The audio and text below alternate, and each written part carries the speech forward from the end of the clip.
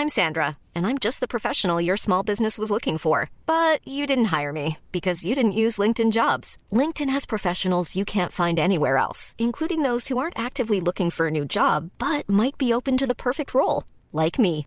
In a given month, over 70% of LinkedIn users don't visit other leading job sites. So if you're not looking on LinkedIn, you'll miss out on great candidates like Sandra. Start hiring professionals like a professional. Post your free job on linkedin.com/people today. Ever catch yourself eating the same flavorless dinner 3 days in a row?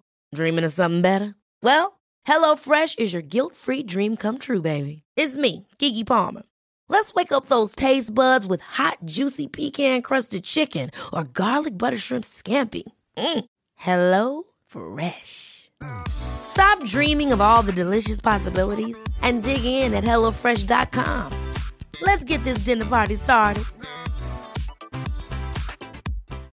Life is full of what-ifs. Some awesome, like what if AI could fold your laundry?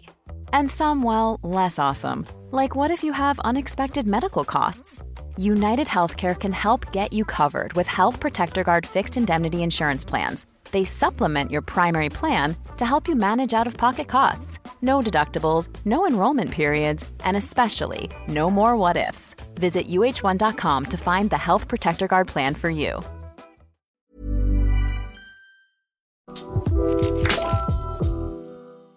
Carl and Daley, thank you both so much for coming on to ADHD Chatter. This is... I haven't done an episode like this before, so I think it's going to be super interesting to the listeners. You're both deeply involved in the world of policing. You both have ADHD. You've both got some interesting backstories. I think it would be good to start there with your own personal stories. Carl, how would you say ADHD has manifested in your life? Hi, Alex. Thanks for having us, first and foremost. The opportunity to speak about ADHD is a massive one, especially on this platform. Just a little bit about myself. I've been a police officer for about 13 to 14 years. I've had a variety of roles. So I currently work supporting students, new police officers, and ADHD. I was basically diagnosed last year, at the age of 31. I'd reached it's quite a difficult point in my life. I'd had a few injuries at work, and I used to ride horses in the police, and I fell off, got hurt. My symptoms went through the roof. Sort of looking back now, a lot of things in my life made sense. I got into some sort of difficult places, being unwell. I ended up at Beachy Head once, and Sussex Police took me down because of wanting to end my life. And sort of finally get my ADHD diagnosis, being supported properly for ADHD, sort of changed my life around and then made a lot of sense. Why I joined the police. The police attracts people with neurodiversity, and things that happened in my life as a child now make more sense. My ADHD has actually there's been points where it's very difficult, and now that I've been diagnosed, as I mentioned, a lot of things make more sense. And I'm sure Daley alluded to, when you know that you know how your brain works, you can work with it as opposed to against it. And I was grateful to meet Daley and be part of the ADHD Alliance, and now between us we are trying to change things in the criminal justice system, and also for our colleagues. And the awareness of ADHD is we're nowhere near where we need to be yet. So I'll pass over to Daley at this point. Thank you, Alex, for having us. Like Carl said, I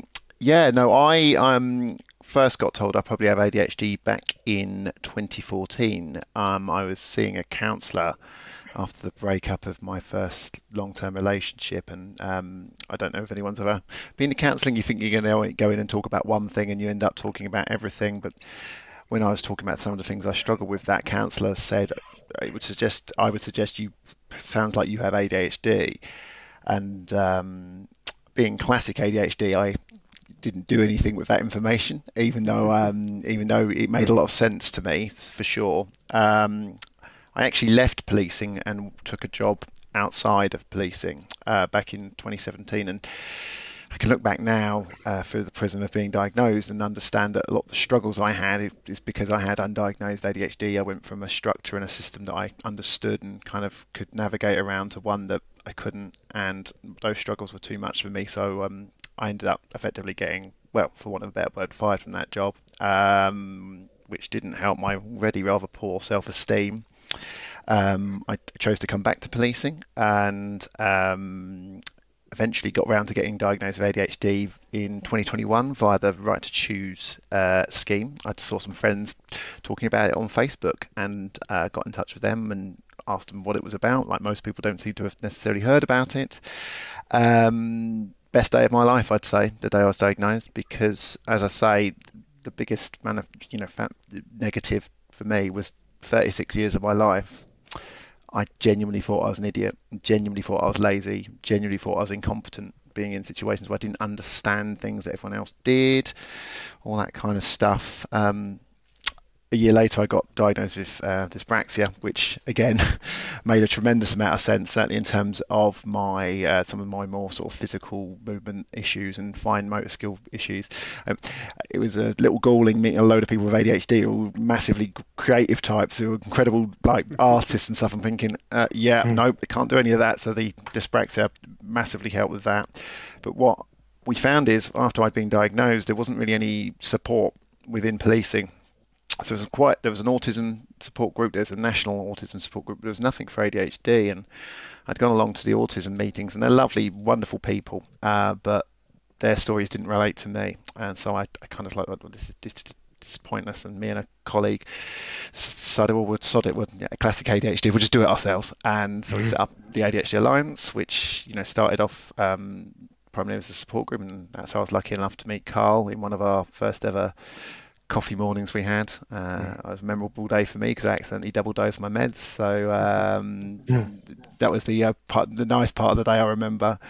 But yeah, no, as Carl said, you can't have ADHD and work within policing and not see some of the massive issues within the criminal justice system. And we've kind of begun trying to dedicate ourselves to trying to make those changes. So we wear a welfare hat from a support group, but we also, want to see real change in the criminal justice system in society. Thank you both for being so honest. And you're absolutely right.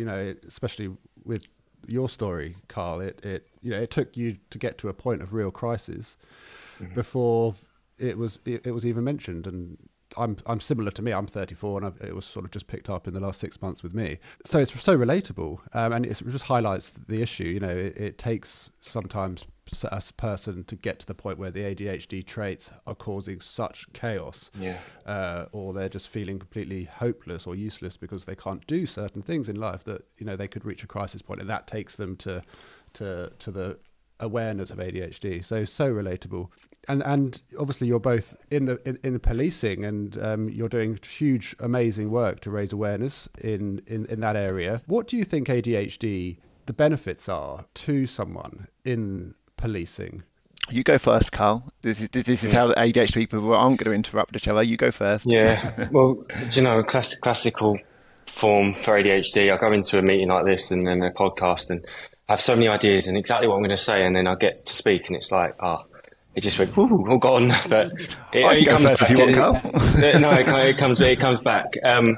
So yeah, the thing is, just neurodiversity as a whole. I was having this conversation earlier. Is that neurodiversity allows people to think outside the box, and the people that are the most, innovative. Look at this, like Elon Musk, for example, with Tesla, and the people with neurodiverse conditions see the world a little bit differently. And this is why it's a benefit to policing, because instead of looking at everything the same way, actually someone can look at a problem, say robbery, and go, right, actually, let's try it this way. Let's see what we can do. And that will help solve crime, reduce crime. If we're championing neurodiversity as a whole, then we're including vast amounts of people in society. Daley can allude to is that we've been to events where people have stood up and gone, oh, well, the police didn't treat me very well. But actually, if you put someone with neurodiverse life experience in front of them, then actually their experience might have been a little bit different. Instead of being arrested or searched in a certain way that led to a complaint or caused a really bad experience, then actually that might have been different. And people with neurodiversity or police officers, like, for instance, I can speak from my point of view of ADHD, is that I thrive on being in environments where there's high intensity, high paced, making decisions like that.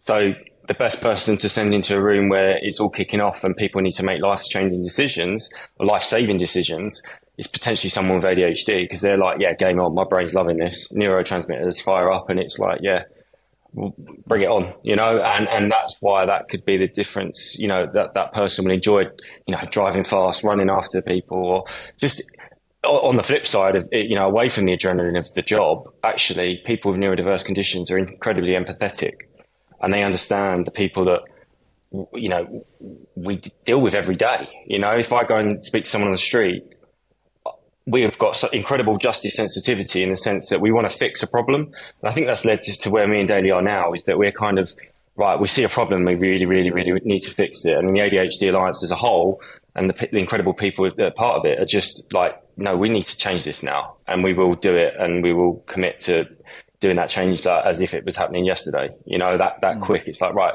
please make that change. So you'll get an incredibly honest person that will work tirelessly to fix an issue. Thanks, Carl. That was very eloquent. I don't really have a great deal to add in terms of sort of strengths. I'm very much a firm believer that you hear a lot of people talk about their neurodiverse condition as a superpower, but I think it's only a superpower when you actually sort of understand your brain and kind of how it works, and that your ADHD traits. Since being diagnosed, I kind of get what I'm sort of good at, and am able to sort of work with my brain. So like I sort of said around the ideas, I think I have more ideas in a single morning than most of my team do in the entire day. I just now know that I have to record them and actually do something with them.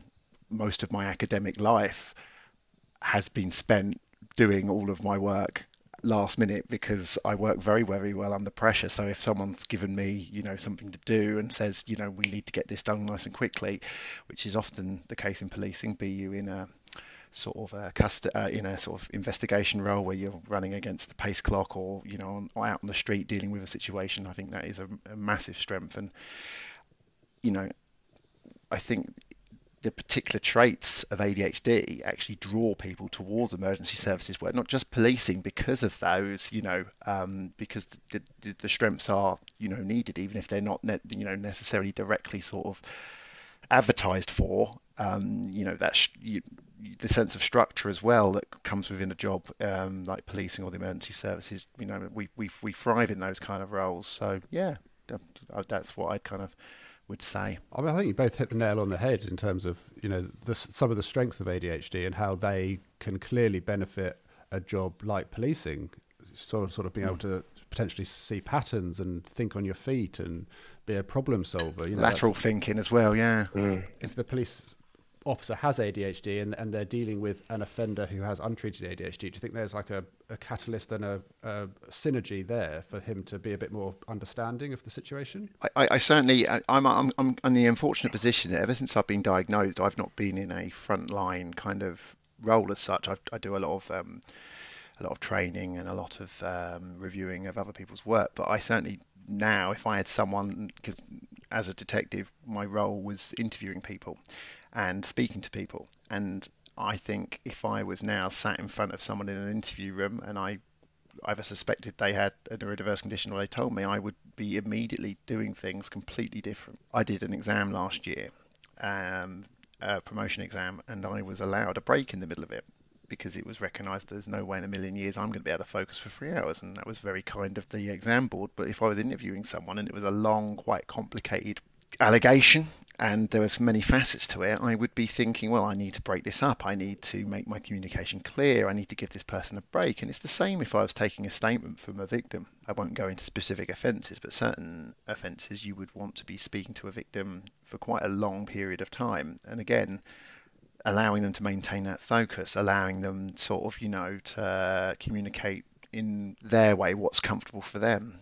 Even considerations like, the room we're using for these sort of things. I don't think a lot of police real estate was designed with neurodiversity in mind. So I've sat in some rooms with some horrific lighting, or rooms that overlook a busy high street, or things like that. So I think that level of understanding would massively change the way I go about doing things now, 100%. Just to follow that up, is that I went to a support group probably 2 weeks ago now, and part of that group was members of the public. So it was like parents and those with ADHD or without ADHD can come and ask advice, etc. And the organizer of the group asked me to come and speak to them and share my story and how the police are trying to change support for neurodiversity. So I went there and spoke to them, and one person in the room had been in prison 15 times, whereas someone else in the room was a 70-year-old person that had been drinking all their life. So these are people that were like, why have I done this all my life? Why have I ended up in prison? So I was able to speak to them and share my story, and something I didn't touch upon at the beginning because my brain was all over the place and I'd forgotten is that I've had quite a few issues with money and drinking, so I was quite impulsively spending money. So I got into a lot of debt when I was younger, and I'd impulsively buy things all the time. I was drinking a lot of alcohol to try and make myself feel like that lull and that buzz or that warmth of alcohol. And then I got to a point where I was hiding it from my partner. I became very reliant upon it. And I told the people in the room this, I told them, this is my experience. This is what ADHD has done to me as a police officer, and how it has caused me some really big difficulties in my life. And I recognise that on the flip of a coin, if I wasn't in policing, I could quite easily have gone to prison. I could quite easily have been, in no job. Do you know what I mean? Like the traits of my ADHD and the symptoms that cause the biggest issues in my life can drive people to criminality as well. And this is the thing: if we can share that we understand why you're doing these things, if I can sit in a room with someone and go, I know why you've drunk alcohol all your life, and explain it from my point of view, they'll go, oh, okay, all right, so you get it.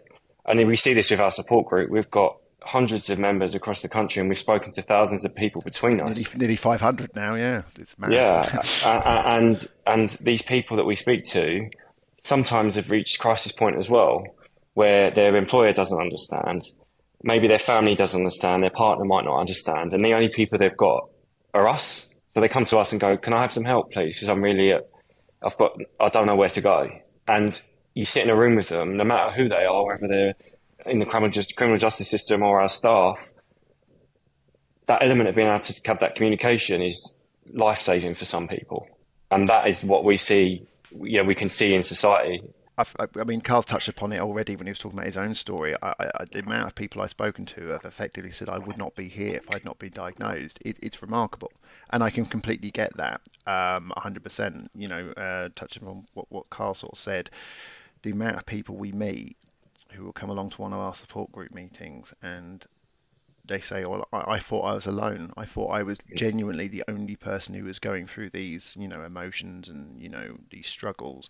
And then you're in a room of people who actually go, actually, no, that's literally what I went through. I understand where you're coming from. No, that's not stupid. No, that's not ridiculous when you say that, and that's the kind of level of understanding we like to sort of have for the public we serve. And I think, I'm probably jumping ahead of myself. This is why neurodiversity awareness training should, you'd like to think it would be mandatory across policing.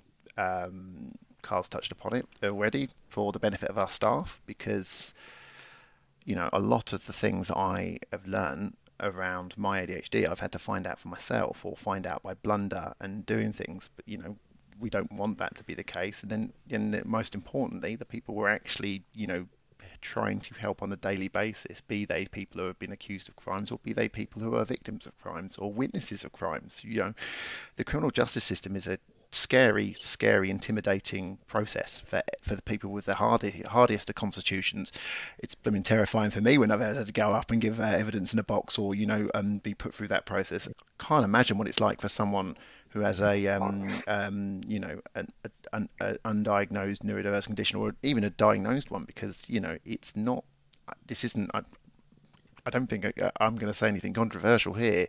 I don't think the entirety of the criminal justice system, be that policing, be that the court process, be that probation, be that prisons, is geared to necessarily understand and assist the neurodiverse individual. And I say neurodiverse, my primary knowledge and concern is ADHD, but it's all neurodiversity.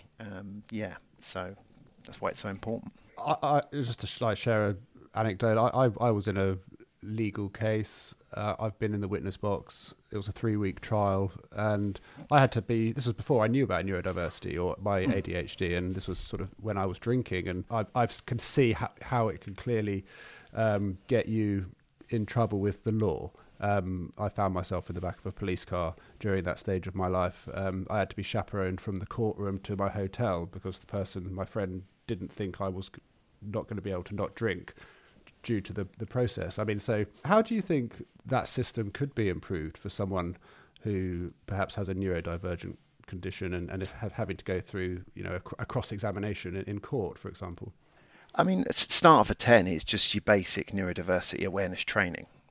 So in lieu of forces not actually having training, one of the things that me and Carl literally do on an almost weekly basis is deliver awareness presentations. So I think we've delivered awareness presentations to, I think between us, most of the different strands of police forces in this country. But just, there's so many stigmas and misunderstandings, especially around ADHD, and especially at the moment with everything that's been going on in the press. It's a kind of a case of even just being able to spend half an hour with someone and sort of say, look, this is what this condition is. This is what it looks like, and this is what it does. And because this is what these traits are, these are the considerations that you have to make when you are dealing with that person in whatever capacity you're dealing with them. And that's true of policing, but that's also true of the court system. I've seen witnesses cross-examined for up to hours, and it's brutal.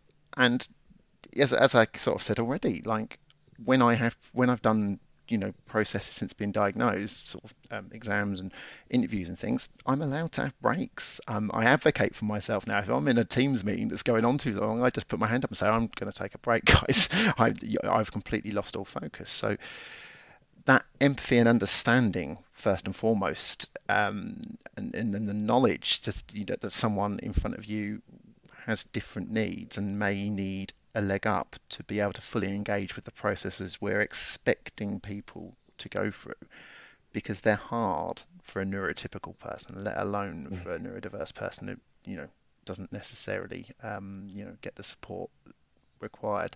Sorry, Carl, I rambled on there. You want to chime in? No, I'll follow on from a point you made just a moment ago where you said about lighting in a room, that too much stimulation and things like that. And there are police forces across the UK and that are making those changes. And I've spoken to some of them, and they've held a review into how they do certain processes. So that might mean that they turn the lighting down in cells. It might mean that they give them stim packs to give them something to do. And things like that, which are essential to making sure that someone's comfortable. It's an experience that yes, we deal with people every day, but that person in that custody cell might be the worst time of their life. And that's, yes, they might have committed an offence, but what we can do is if we can cater for the way that the way they are, that may lead to people being assaulted less. So if a custody, a DDO, a detention officer, goes up to the wicket of the cell and asks them how they are, if they've been trapped in a cell for 12 hours and literally just been left to basically get on with it, it's no coincidence that someone then lashes out. And we can reduce the amount of people that are having these experiences where, one, someone's getting hurt, and two, we can put them through the criminal justice process in a better way. It benefits all involved. Less people being hurt, less people, if we can screen for ADHD, which I'm sure we'll touch on as well, then what we're doing is we're actually trying to prevent that happening again in the future. So all of these things lead to a better experience whilst in custody, and better evidence, better communication from the suspect or whoever you're speaking to. This doesn't just apply to suspects; it applies to everyone we speak to. Like Daley said, some of the interview processes are long; they take a long time. So overall, the experience of everyone involved will be better, and it will reduce crime in the future and enable people to actually have a better experience as a result of it. I mean, what Carl was just saying there about fidget toys in a cell, it sounds almost twee when you say it like that. But as I'm sat here now talking, I literally have my own fidget toy, and it calms me down. And I can't imagine being stuck in a room with no means of stimulation for 12 hours. I would probably lash out. It seems I think when you have knowledge of ADHD and conversely neurodiversity, these things feel like an absolute no-brainer. And Carl very kindly and correctly there said, we're not saying all forces aren't doing this. There have been initiatives. I think Nottinghamshire Police literally designed a police station to be more autistic friendly, and I think there are things. But it's not, too. Yeah, but it's not happening quickly. It's it's almost as if they, the penny's dropping, but the penny's dropping very, very slowly. And I just go back to that point. It blows my mind that neurodiversity awareness training is not mandatorily part of any police officer or police staff's training. I think that's insane. But there you go. I think it's insane because I've got ADHD and dyspraxia. Do you think if there aren't accommodations and alterations and little changes put in place in the rooms where people are being questioned, or where they're waiting whilst the detective speaks to them, do you think if they're in a state where they're feeling overwhelmed or super anxious, but they might not be making it obvious, I mean, does that sort of take away the credibility of perhaps what they're saying? I mean, I would argue that we wouldn't want to interview someone who was intoxicated through drugs and alcohol, would we? I think it's not unfair to say that if somebody was at the kind of worst part of their, neurodiverse, and I keep using neurodiverse, but like I know how I get when I get overstimulated or understimulated, I shut down. Are we going to get the best evidence or the fairest evidence for that person? I'd argue not. I'm not saying it's quite the same as someone who's pissed, for want of a better word, but we're not far off, are we? And let's just say I've been arrested and they've had no consideration for my medication. I take my ADHD medication every morning. Some people obviously would do split doses and that sort of thing. Well, if that wasn't considered or aware, I'm not getting, I'm not on the level I would normally be at. So I think you are certainly putting at risk the processes and those sort of things. Yeah, for sure. I certainly think it raises questions, and the whole point of policing and an investigation is that we should be fair and as impartial and don't as possible. And I would argue that we're not necessarily doing that if we're not having these considerations. This might be it's just a thought that came onto my mind now. I didn't plan on asking this, but just the way my thoughts are going would if a suspect, say, who was autistic or had ADHD or others, and they were being questioned in an environment where their accommodations weren't put in place, would their representative, counsel, legal, be able to use that in their defence in some way or to their favour? I would suggest that if they had raised it, so they are going into the custody saying, look, I've got ADHD, the lighting you're using in that room is making me very uncomfortable. I'm having an absolute sensory overload here, and it was ignored. Then yes, I would suggest that anything like that would be. I do think, and this is the problem with undiagnosed conditions, of course, I do think there is a certain onus on the person to maybe make those representations, and that's not me dissing the detained person at all, but I guess there might be a level of personal responsibility. It does actually lead on to another point, Alex, which is a lot of custody booking in procedures. So very quickly, when you're arrested, you will go through a process with the custody sergeant or the person booking you in, and you're given your rights and entitlements, and they run through a risk assessment, and that risk assessment will involve a series of questions. I know most of the forces I've ever spoken to do not have any neurodiversity specific questions. So you might be asked about mental health and you might be asked about disability, but you speak to most people who've been diagnosed with ADHD. Are you disabled? And they'll probably say no. Do you have a mental health condition? No, I don't. And that in itself is a concern. So how can we cater for someone's needs if we don't even actually, considered asking those questions?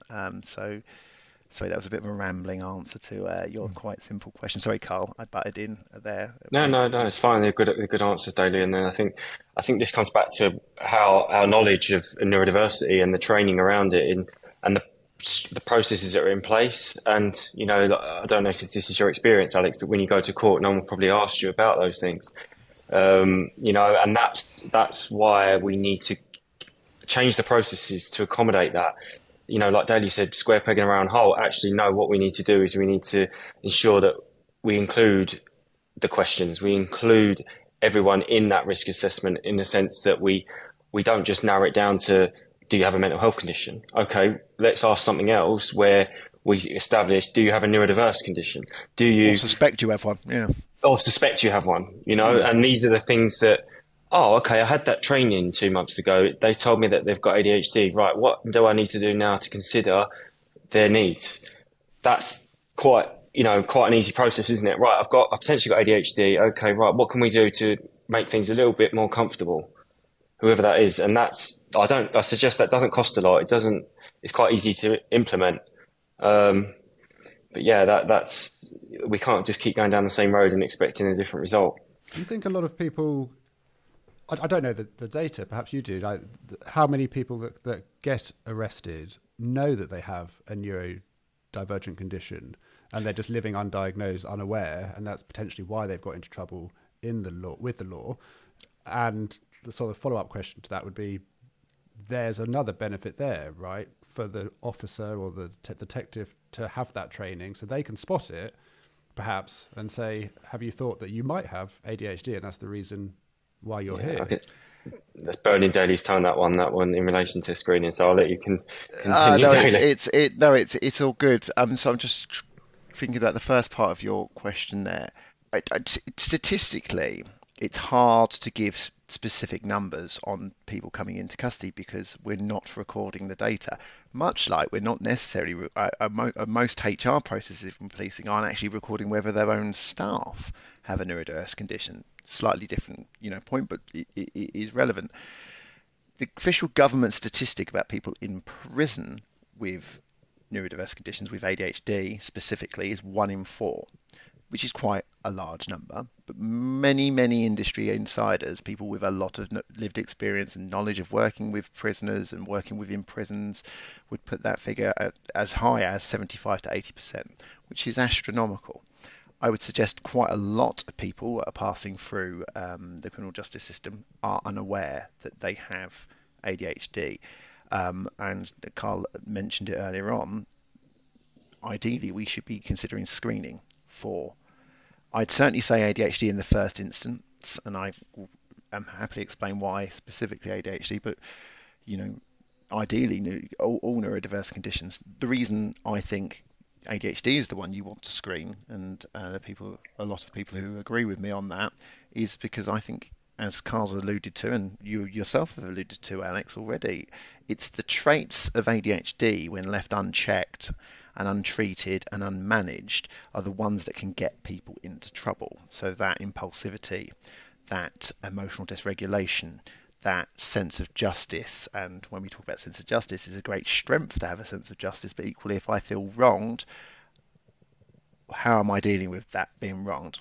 Well, you've wronged me, my friend, I'm going to punch you in the face. That's the sort of thing that will get people into trouble. The impulsivity, again, making quick decisions without necessarily thinking them through. I think as well, our eagerness to people please can lead us to being exploited and groomed slightly easier. I don't want to paint all people with ADHD as, as vulnerable people, but, there is a very strong evidential basis for this. I will let you get a word in edgeways, Carl, bless you. Back in July 2021, there was a report that was commissioned by the government. It's called Neurodiversity in the Criminal Justice System. You can Google it. It's all there. It was completed by the Inspectorate of Policing, the Inspectorate of Probation, and the Inspectorate of Prisons. And there's an overwhelming sort of factual basis for what I'm saying. And one of the key recommendations that was made in that document, 77 pages, you do not have to read the whole thing, but very early on in that document is the recommendations, and one of the key ones was screening within the criminal justice system. We should be screening people as they pass through police stations, but we should be screening people in prison as well, in the hope that they don't turn to drugs to self-medicate, alcohol to self-medicate, and then the problems that leads on to, because I would suggest to you that most people who burgle people's houses are doing so to fund a drug habit, and you could talk about the cost implications of that, but my argument in rebuttal to that would be, well, you think of the cost implications in terms of the amount of money we'd be saving. I mean, Carl, you know the number of how much it costs to keep someone in prison. I think it's about 49 grand per place per year in prison. Think of that money we're saving, per person. And then the societal, implications. If I'm got undiagnosed ADHD and I'm, using illegal drugs to, self-medicate, and I'm burgling people's houses to fund that, well, then I'm not going to be burgling people's houses. I'm not going to be taking illegal drugs. I'm not going to be, taking overdoses and putting pressure on the NHS. I'm not going to be drinking, putting pressure on the NHS. I'm not going to be smoking, putting pressure on the NHS. Go on, Carl. Sorry, I go off on a little one there. No, it's fine. Just on the subject of the drinking and stuff, because I'd medicated for my ADHD, just to explain the impact on me, and this isn't to push medication because everyone's obviously got the right to choose what they want to do, but my ADHD caused me to drink alcohol to find stimulation and spend money, but since being medicated and supported properly and understanding my brain, I've stopped doing those things. That it's not a magic bullet by any means, but the urge to drink alcohol is gone. I don't binge drink anymore. I don't spend money nowhere near as much as I used to. And then when that stopped happening and I stopped thinking about alcohol, I was like, wow, okay, what if I can stop thinking about alcohol, then so can how many other people out there that are completely, self-medicating day in, day out. You've only got to look at, there's a statistic, I think it's between 32 and 41% of people that were treated with medication for their ADHD did not then reoffend. So once they were treated and supported for their ADHD, they didn't do the same thing again. And it's like, well, they didn't repeat the crime. And that's massive. That's a huge, huge opportunity for us. If we can actually understand why people are in prison, how they got there, we could steer them away from a lifetime of crime by just supporting them properly. And, I've got a friend of my partner that's basically been an alcoholic all of their life, and their body's absolutely wrecked to the point where their liver's, and their body's going to give up. And then they were diagnosed with ADHD, and now everything makes sense. Why they were like the way that, why all these things have happened in their life, and I can't help but think, as I look at people, I'm walking along the street, I'm sure a lot of people do it now when they're diagnosed with ADHD, and I sit there and I go, maybe that is undiagnosed ADHD that's causing you to be in that state. And if we can understand that, instead of going, you're nicked, get in prison, you're nicked, go back out, get a fine, you're nicked, go back in prison, come back out, broke the cycle, we could clear prisons out. We could save people's lives. We could save the NHS millions. Carl gave the example of the person there with the alcohol problem. Carl, I might not have been speaking to the same person I was. Me and Carl did a talk yesterday for the College of Paramedics. They kindly had us along, and we were, as always, were approached by people after us. And this girl was telling me a friend of hers had been recently diagnosed, and it explained to that person why they had a cocaine habit. They literally were like, I realise now that my cocaine habit is being what I've been self-medicating with. Now, I'm not going to get into the sort of moral question about, illegal drugs and stuff, but, unfortunately, cocaine is an illegal drug. I say unfortunately. It is an illegal drug, and that will get people into trouble, and we want to avoid that. So don't take this illegal drug. Take this controlled drug that does the same thing. I mean, like Carl said as well, the other thing, we're not pushing medication. Some people can't take the medication for ADHD, but I would argue that it's the same argument I have when people say, I'm too old to go and get me diagnosed. I turn around to them and I say, you're never too old to understand why your brain does the things it does and how it works the way it does. And even that knowledge is life-changing in a massive way. And being able to go, okay, that's the reason I do that. Because I think a lot of people fall into criminality because they were told they were naughty at school and they were excluded from schooling and put into pupil referral units. And I'm a very firm believer, if you tell someone, especially a child, enough that they are naughty and they are bad and they are wrong, they'll eventually start believing it. So the power of diagnosis, even if you're not talking about medication and treatment alone, is just, I think it's astronomical. So, yeah, tangent again, there you go. But no, it's so interesting. And I can see, going back to the alcohol and self-medicating prior to knowing that you've got ADHD or another neurodivergent condition, so relatable. I've been to Alcoholics Anonymous, and ADHD crops up all the time, and I suppose they're the lucky ones, I suppose, that have that awareness. I can't emphasize enough, though, Alex, how important and powerful it is for people like you to be able to freely say that, and Carl as well, like the level of honesty. I'm fortunate that I've never fallen into addiction. I certainly know that I can't control my own money and could quite easily find it.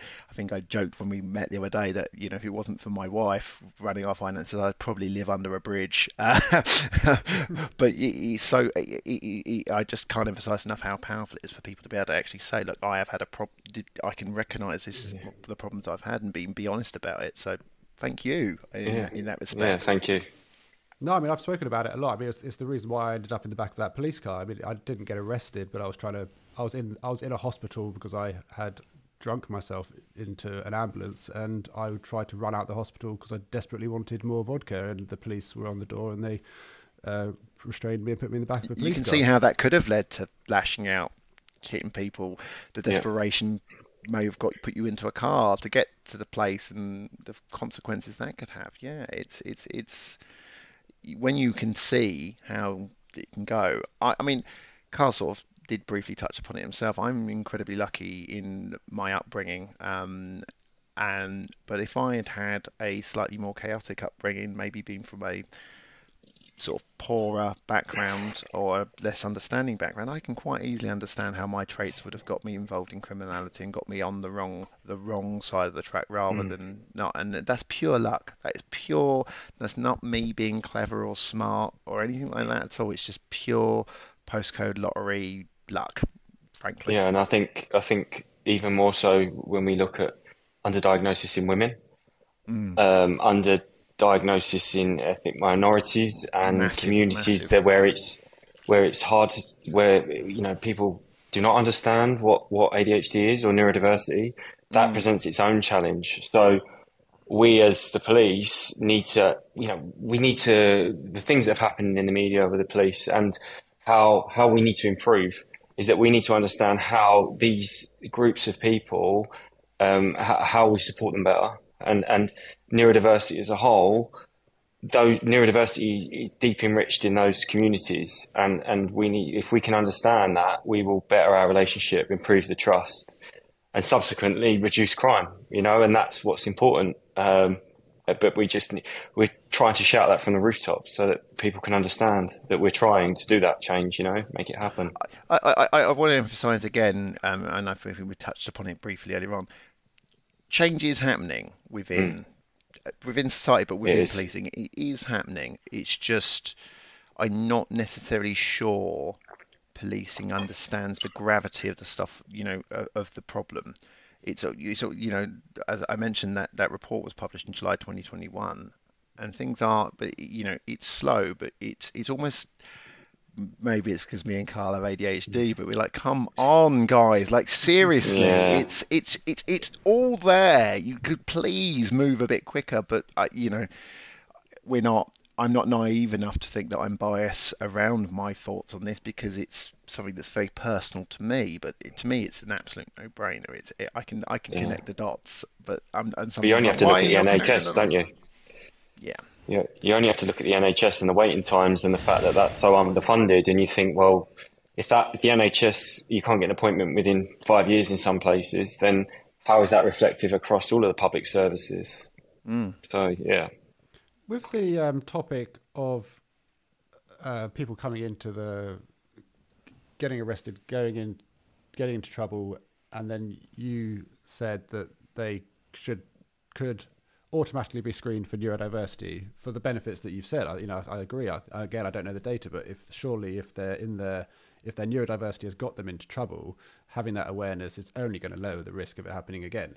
And if they can get that assessment at source, then I can see that's a massive benefit financially for the taxpayer as well, down the line, because they're not going to get into trouble again.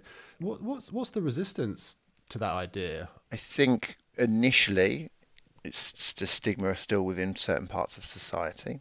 So we can all sit here as gentlemen who have all got a diagnosis of ADHD and understand it, but we all know, because we see it every single day on social media and in newspaper headlines and that sort of stuff, ADHD isn't real, you're making excuses, all of those things that we all would have gone through prior to being diagnosed. I'm trying to think of the correct expression for it, where you don't believe you have the condition. Carl, help me out here, son. That imposter syndrome sort of thing. Imposter syndrome.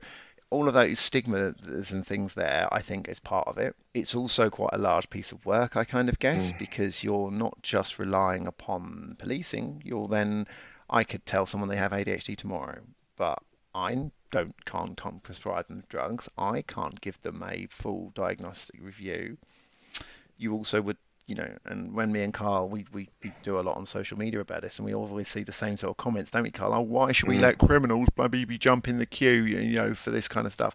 And whilst I kind of understand the mindset of that, you wouldn't say that, but you wouldn't say that about someone who came into custody with an alcohol problem, because we put alcohol diversion schemes in place. You wouldn't say that about someone who came into custody with a drug problem, because we have drug diversion schemes. And nor should you criticise that, because that's helping people to maybe stop them from criminality. And I think this is the great argument about policing and the criminal justice system. Do we want to punish people, or do we want to rehabilitate and help people? I joined policing to rehabilitate people. Punish the worst people in society, punish the people that are really harmful, yes, but I'd much rather see people who are actually in need get help and support, rather than lock them in a room with no understanding, and knowing that when they come out they're going to be straight back onto the same behaviours, because they've not actually got the help they need. You've not sorted it out at source. I think, unfortunately, because of certainly where ADHD is in relation to 25 years ago, it was still very much believed that it was just a child's thing, and say the press certainly aren't helping us, and the BBC, thank you BBC, didn't necessarily help us with that Panorama documentary and the way some of those things came across. That it's almost a societal issue that we're fighting against as well, because there's still a lot of people don't believe in ADHD, and they think we're making excuses. And do you think it's a political issue as well? Because if the government gave the green light for spending taxpayers' money on screening prisoners and then the opposition might have a field day with that politically and say they're letting prisoners jump the queue when vulnerable people. I think there is an element of that. I think there's also, again, me and Carl are biased because we have ADHD and we work within this world, but I can't even begin to imagine the other factors the NHS have to consider in terms of money towards cancer treatment, cancer diagnosis, all these sort of things. So I'm not naive enough to think that there aren't other competing, things for the money, for the attention as well. We're in a cost of living crisis. I get it. It's just I go back to saying it's almost making people. I want people to have the sort of the insight that I have, having the condition, working with people, working with victims of crime, working with people accused of crimes, and understanding about people in prison, and just joining those dots. We almost need somebody very high up to be able to go, right, actually this makes sense, and let's do something about it. But I think you're always going to have opposition to everything. And I think the key thing here is, if it's not about prisons, it's about education. And we look at schools and we look at the way we support our children. If we're not going to do it for that, then let's look. If we're not going to do it for prisons, then look at where we're going wrong at source here. it's a huge piece of work, like Daley said, but you look at the impact on children and the fallout, the fact that if we don't support neurodivergent children, then they are potentially going to end up in prison. There's stats out there that lead untreated and undiagnosed ADHD leads to less employment, higher suicide rates. But there's so many negative aspects of not supporting ADHD, and I'm pretty sure most of these apply to other neurodiverse conditions as well. Is even if you're not supporting someone with dyslexia, they're not going to be able to achieve as well as they can. But when we look at what people with neurodiverse conditions can do, like Richard Branson, speaks highly of his dyslexia and the way that it's allowed him to do the things that he can. He's proud of it. There's people in the world that are incredibly good, and we just need to allow them at source, when they're children, to give them proper support. We need to make sure that the schools are educated, the schools are set up to support neurodiverse children, so that when they get through their school life, they're able to succeed. So they won't fall by the wayside, be excluded, told you're naughty, your self-esteem goes absolutely through the floor, and we wonder why they end up in criminality, or they're looking for structure. They've got no structure in their life. Okay, what am I going to do? I'm going to become a drug dealer. Okay, well, that's it. We've lost that child to not understanding them when they were a child. Do you know what I mean? When they're 18, they're out in the big wide world, and that's when things go wrong. And we desperately need to get a handle on that, because we are losing generations of children that are incredibly intelligent and very, very, passionate individuals that will change this world, but we're not equipped to deal with it. I mentioned mandatory neurodiversity awareness training within the police and the criminal justice system.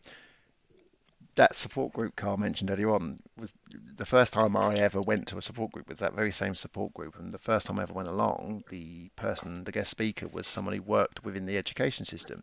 And it blew my mind when I was told that neurodiversity awareness training isn't a mandatory part of a teacher's training.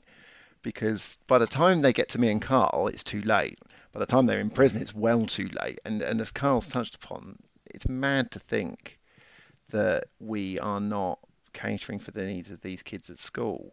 And it even goes beyond to my mind, if anyone was to ask me, are you disabled, Daley? I'd say I'm personally not disabled. What does disable me is the structures of society, because they're geared towards neurotypical people, and that's the problem with schooling and education. But that's also the problem with the criminal justice system that we've touched upon already. It's this neurotypical, this is the way things are done for everybody. Actually, no, it's not. No, it's not. You improve things for people with ADHD, you will automatically improve things for everyone, because a lot of people out there will never get to the diagnostic threshold for a ADHD diagnosis, for a dyslexia diagnosis, but they will have traits enough that those little things, adjustments that we could make into these processes, they'd massively benefit from. It just benefits society. But there you go. I should stand for election on that kind of speech, shouldn't I? So just going back to what you were saying about the prisons, the prison service are bringing in neurodiversity support managers. So that is something that has happened, and I think it happened off the back of that report I mentioned earlier on. But the issue with those is they're there to support neurodiverse traits, but they're not there to diagnose or to point people in the direction of treatment. And to my mind, and I told them this, you're missing a trick. Great, we want a society that caters to people's needs. That's fantastic. And, that is a massive leap forward. I commend that. But to my mind, it's still not getting to the root of the problem. It's still not hitting the nail on the head. That's my own personal thoughts on it. But I thought it's worth giving them a little bit of credit, because that is something that is happening. Just putting that awareness in people's heads, because even though they might not get a diagnosis, you don't need a diagnosis to make changes and to live a happier life. Absolutely. As I said, the day I was told I probably had ADHD by that counsellor in 2014 was one of the best days of my life, because I knew then and there that I wasn't all of the worst things I thought in my head. Don't get me wrong, I'm still a bit of a numpty sometimes, but my own personal opinion of myself was horrific. And I'm still fighting with that now. Yeah. But just that, as I talked about the benefit of being diagnosed earlier on, it's just, I can't I can't emphasize enough the impact, the positive impact that will have on someone's mindset. And when you believe you can do stuff, you're more inclined to sort of be a benefit to society than you are otherwise. Carl sort of touched upon earlier on. Yeah, people think it's a label, but it's not. You don't want a label. You just want a bit of understanding of how your head works. Yeah. And just a positive thing to share, like in terms of the work that's being done. We're trying to implement screening for children that come into contact with the police via youth offending teams. So that'll be another area where if a child comes to us but doesn't necessarily get arrested, but is on the radar as such, like a child is offending or doing things at school that comes to the notice of a schools officer. These are points that if we can recognise it at those points, again, that will stop someone getting arrested. So these things are happening. It's hope for parents and hope for society as a whole that these children won't just end up continuing to go down that path. It is probably worth mentioning the screen so that your listeners may have seen in the BBC News and other outlets recently that there is going to be a screening pilot starting with the City of London Police. Now, that's something directly involved in. I'm the trustee of the charity that's running that, and it was the network that me and Carl have basically put together that allowed that to happen, because it was that's where those conversations took place. I spoke to another police force who were interested in doing that yesterday morning, and then what was encouraging about these meetings is that you are sitting in a room of people understanding the need. It's just, as you touched upon earlier on, Alex, it's the political implications of the logistics of actually getting enough people on board and the money and that kind of side of things. Although from the pilot's perspective, the people who are working on that pilot, who are because it's a pilot, are willing to do so pretty much for free. So we're hoping more people do more forces do sign up, and we're able to show the positive benefit of doing this screening, because ideally we'll get a data set to say this person was brought into custody having committed X amount of crimes in X amount of time. Look, they went and got diagnosed, they went and got treatment, they went and got help, and oh look, they've stopped offending. And I firmly believe from the bottom of my heart that is exactly what will happen. Genuinely. So you're just to end on, really, I mean, you're both doing such amazing work, and you probably already tangibly see the changes and feel the changes that's happening as a result of the awareness that you're both doing. Are you both hopeful for the future as a result of the work you're doing? I'll let you answer that one first, Carl. I am, yeah. I think what we're seeing through the work that we do, sort of LinkedIn and how honest we are, I think that needs to continue. We have so many honest and frank conversations with people, and that is what's leading to the difference, because it's been, the past has been so much, we don't speak about things enough. We don't say these things out loud. And why not? Why am I not able to, as a police officer, tell you I've had problems with alcohol and I've had problems with spending and I've got ADHD, and that makes me a good police officer as well? But it makes me care and it makes me do a good job, and I can work with it now. And I also understand the people that we speak to. I don't see how understanding neurodiversity as a whole and accommodating for it isn't a good thing. I think we're quite resistant to, or some, the media and some people are quite resistant to it. Or it's this thing that, oh no, it's scary. Actually, no, it's a brilliant thing for society to understand, and that we will keep trying to make that change. And we are incredibly passionate about making sure that our colleagues and the public, our bosses, as many people as possible understand that this is what we're working with here, and this is what can make things better. Just give us that chance. So yeah, I am hopeful in a nutshell. I just think we need a little bit of faith invested in us. Trust me, if you want someone to work on a piece of work, it's someone who's got neurodiverse condition, because they'll smash it out and want to do it the best they can. I'm also hopeful. It's encouraging that people are seemingly paying attention and taking notice, and even in the brief, the year. It's sometimes me and Carl have to pinch ourselves. We set up our support group in February last year. It's insane. Even though progress has been made, we can't rest on our laurels because people's lives are being ruined today, tomorrow. Things are changing, but they need to change quicker. The people I see on social media every single day advocating and working hard, we need to all keep it up and need to keep it going because it's not just gonna change if we don't. We need to force it. And if people are listening to this thinking, well, what can I do? Write to your MP. Write to your MP. Annoy the hell out of the people that to make these changes. Write to your local police commissioner, whatever it might be. As I said, the statistical information is out there. Nothing I'm saying is is hidden. You Google neurodiversity in the criminal justice system, you will see the stats and the figures and sort of stuff that me and Carl are talking about. And change will come from society demanding action because, to my mind, a lot of this stuff is almost a scandal. Like Carl said already, the NHS waiting times, that's a scandal. That's what the Panorama documentary should have been about. What we are seeing within the prisons with people, 1 in 4, let's just say the government stat is the 1 in 4 people have ADHD and we're not doing more to do that. That's scandalous. That really is. So yeah, the change will come when people push it. Again, I feel like that's a rallying cry. I'm not trying to be elected, honestly, guys, but yeah. First, I would just say thank you very much for your time, Alex. Really appreciate this opportunity to talk about something that me and Carl care deeply about. So thank you. No, thank you thanks, both. Alex. It's really inspiring, the work that you're doing, and keep at it. And I will, and lots of other people who are making a noise about neurodiversity on social media. As you said, Daley, that's the way, that's one of the ways. And absolutely. I'll put all of the links to everything that you've mentioned in the show notes. Thank you so much for your time. Thank you. Thank you, Alex. Thanks, Alex. Thank you.